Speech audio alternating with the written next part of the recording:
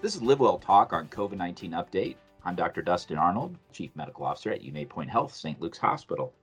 This week, I'm going to give an update of what's going on in the hospital, what we're seeing in the community, as well as touch on a change in natural immunity, or at least a position that's changed. And we'll discuss that in a little detail. And then stick around. We have an episode of the mailbag, which will address some COVID issues. And there's some really great questions that really will be very will complement this update.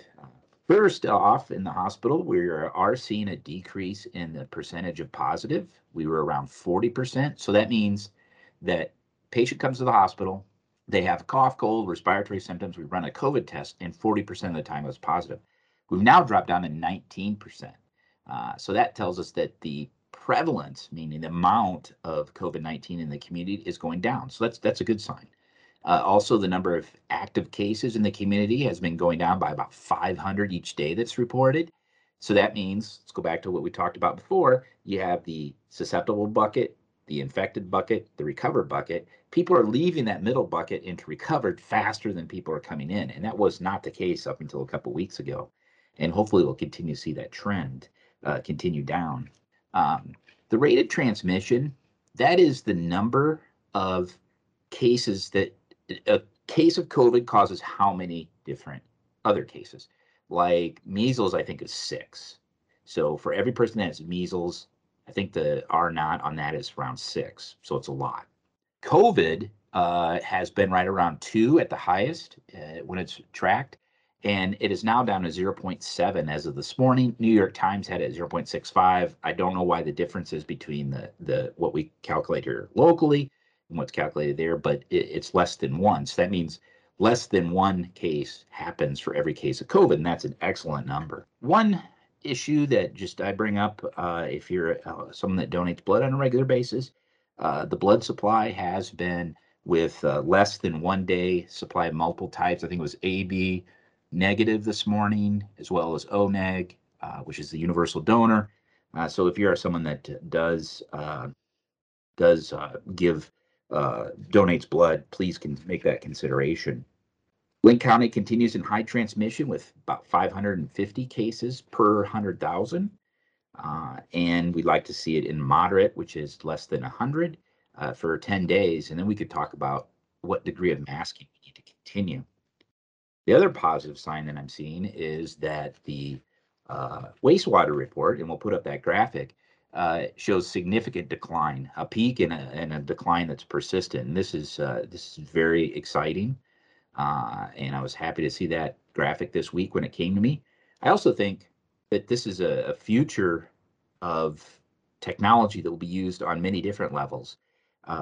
And we'll continue to see that grow as time goes on, what we can use that for. As far as the vaccinated and unvaccinated and severity of illness, we had been at about 85-15, meaning 85% of the patients were unvaccinated. And now it's, as of this week, looking at it Monday morning, ICU had 30% were vaccinated, 70% unvaccinated, and the medical surgical floors were 40% vaccinated, unvaccinated 60%. So you can see the unvaccinated, vaccinated starting to level out, almost approaching, and it has approached over 50% in some locations. Also last week we had influenza cases of number 57, influenza A, and B was 1. So again, this year we're seeing a relatively benign flu season. We hope that continues. As we talked before, there's no carryover immunity from last year. Natural immunity, that was something that I don't want to say taboo, but really discouraged over time. And it was the emphasis was placed on the vaccine. Even though the Cleveland Clinic study, we talked about that like 6 months into the pandemic, had the study that natural immunity was very effective, and the rationale behind that was, well, hey, we can dedicate these resources, the vaccines, to countries that don't have vaccines. But Dr. Fauci this week referenced that vaccination and previous infection will contribute to the COVID restrictions being lifted. And that's the first time that from the national level that there's been advocacy of natural immunity for that. Still, we do not have a reliable antibody test. We've talked about that in previous podcasts, and that is persistent from that standpoint. In regards to the new oral antivirals, kind of hard to get. The supply is really low. The Paxlovid, which is a Pfizer product, is first line for outpatients with mild to moderate COVID-19. It's for 12 and up. The Molnupiravir, I have a hard time pronouncing that one, is for 18 and up, and that's the Merck product. It has to be started within 5 days of symptoms, and it's twice a day for 5 days, 10 doses. Right now, it's subsidized by the government, but it is hard to get. And so if your physician does prescribe it, the pharmacy may or may not have it, and hopefully the supplies will increase. The most recent prescriber's letter from this week, which is a document that gives unbiased recommendations on drug therapies. I enjoy reading it. It's really a good periodical that comes. But the early evidence suggests that Paxlovid will prevent 1 hospitalization in 18 high-risk patients. And that's very close to what the monoclonal antibodies were doing. So it does show some benefit. The Merck product will prevent hospitalizations in 1 in 35. So it is obviously favored from that standpoint. There are a lot of drug interactions, so be sure that you ask that of your physician if they should recommend that. That's into the COVID-19 update. Stick around for an episode of the Mailbag. We'll be right back.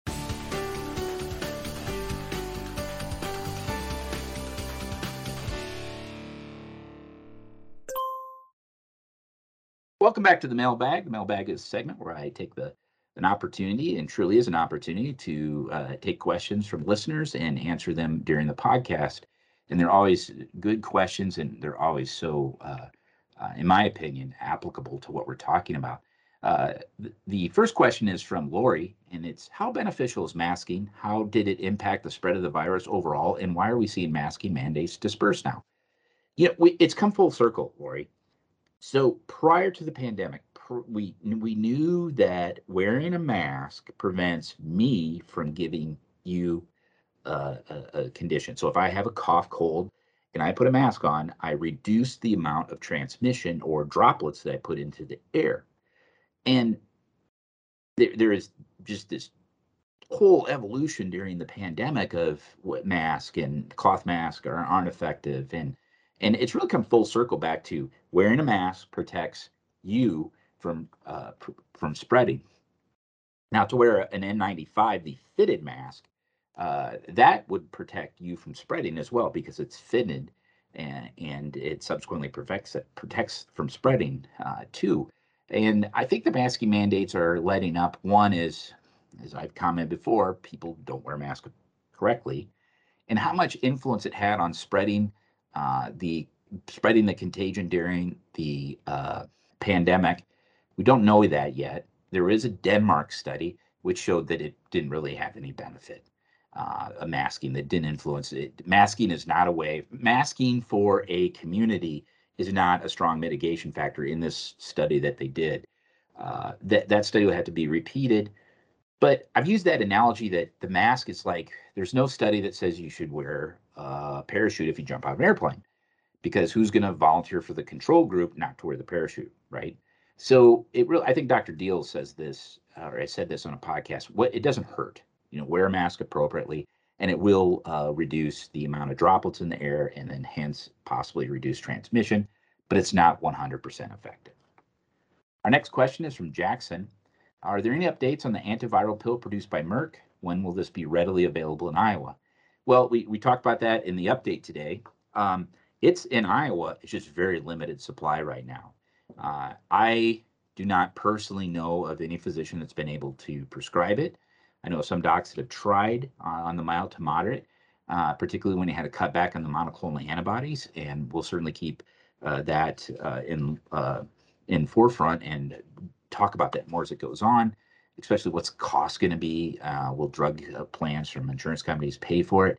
Those are questions yet to be answered, and we'll certainly give an update on those when they do come.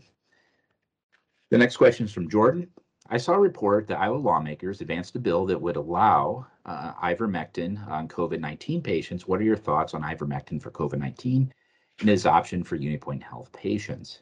Well, the lawmakers did say that use ivermectin, and I think that's a tough question.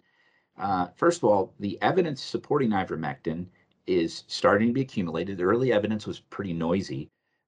There's a study from Brazil that says, well, this may actually show some benefit in mild, moderate, prior to being hospitalized, prior to being on oxygen, which I think that'll always be hard to confirm because those patients may have gotten better anyway, so the ivermectin is just coincidental.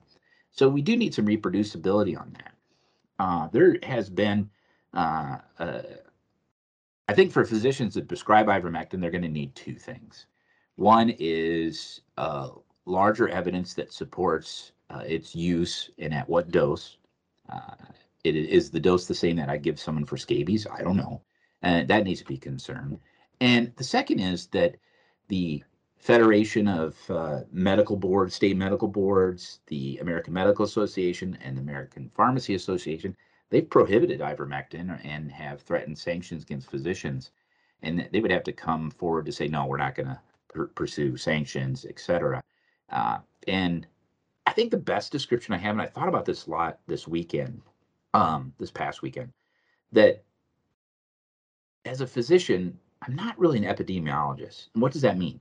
That means I have to think about the patient I'm caring for, and that's the only patient I should be considering at the time I'm caring for them, right? So I'm seeing the patient either on a hospital ward or in the clinic. They should be my only focus of attention at that time. And at that time, I should say, well, would ivermectin work for this patient or wouldn't it? Would it be benefit? Would it be risky because of drug interactions, et cetera, et cetera? And an epidemiologist, though, has to stand back and look at it from the entire community. Is this a mitigation factor? Will this prevent hospitalizations, et cetera? And so there is a balance there, or a difference, not a balance. There is a difference there saying one is where you're focused on the risk benefit to that particular patient, and the other is you're looking across the community. I don't think you can approach solving that problem with the same. They're two different tool sets and mindsets. And I think physicians have always known this, that is the doctor-patient relationship, and deciding whether to give a medication or not give a medication is based on the risk-benefit for that patient. And it might not apply to all patients. All patients may not need ivermectin. You may have a patient that you feel that ivermectin may be a benefit, even though the evidence is weak. I think I read it. I may have said it on a previous podcast, and I hope I don't get this wrong. We have very smart listeners, and maybe someone will correct me, but I think it's 40% of the time physicians use something that's off-label, meaning they use a medication, let's say colchicine, which is for gout, but they use it for pulmonary fibrosis. They use it for some sort of anti-inflammatory condition. And that's completely appropriate, and that happens all the time. And again, it's the risk-benefit to that particular patient. So more to come on that. I think some of the passion and emotions regarding ivermectin needs to settle down a little bit, and hopefully we'll have data and look at it and say, yeah, it does appear to have benefit in mild to moderate disease. Based on everything I've read, I do not think ivermectin has a benefit in the patient that's in the intensive care unit. Now, there was the case in Illinois where they gave the person ivermectin, they came off the ventilator, which, that's a great ending to that story. I don't know if the ivermectin played a part in that. Maybe it did, maybe it didn't. And we'll continue to keep you updated on that. Great question. Our next question is from Nathan. With Moderna receiving FDA approval, which did happen last week, or within the last 2 weeks for sure, which vaccines are now approved and which are still under emergency use authorization? Well, we'll put up a graphic that shows that still under the EUA is the Pfizer product for ages 15 to 5. And the Johnson & Johnson still is on the EUA. And I just saw an email yesterday that from Medscape, which kind of gives you this updates in medicine, that Johnson & Johnson has paused manufacturing its vaccine due to the thromboembolic events, meaning the blood clotting events and subsequent deaths. So they continue to to look at that, and the Johnson & Johnson is not, messenger RNA is favored over the Johnson & Johnson this time, but it's the Moderna is only approved for 18 and older. Pfizer, it's at the age of 16 and older with emergency use authorization for 5 to 15, and that graphic is on the screen. Our last question is from Karen. Since Omicron is evading vaccine immunity, why would a booster, which has formulated to protect against the original spike protein, be effective now against Omicron? Well, we are seeing that the booster may prevent hospitalization. I think it was if you got Omicron, it reduced it down to like 60% versus 90%. And the spike protein, Omicron would have enough resemblance to the wild type or the alpha, pre-alpha, when they developed the vaccine, that it may have some effect, but it's not going to be the effect that you would expect. And whether the booster will help protect against Omicron, does appear that it may prevent severe illness, and that's probably because you still get the infection. There's enough of similarity with the spike protein and the booster that it does prevent serious infection. That's what it appears. But you're absolutely right. Like I said in the update, we're about a 60-40 split on the medical surgical ward. So people out on the floors, and a 30-70 vaccinated versus unvaccinated in the intensive care unit. That was 90-10 6 weeks ago. So it's changing. And that either reflects the Omicron not being protected from the booster. I do know this. I review all the deaths that occur, and we have not had, unless they were significantly immunocompromised, they had an immune system that's not working correctly.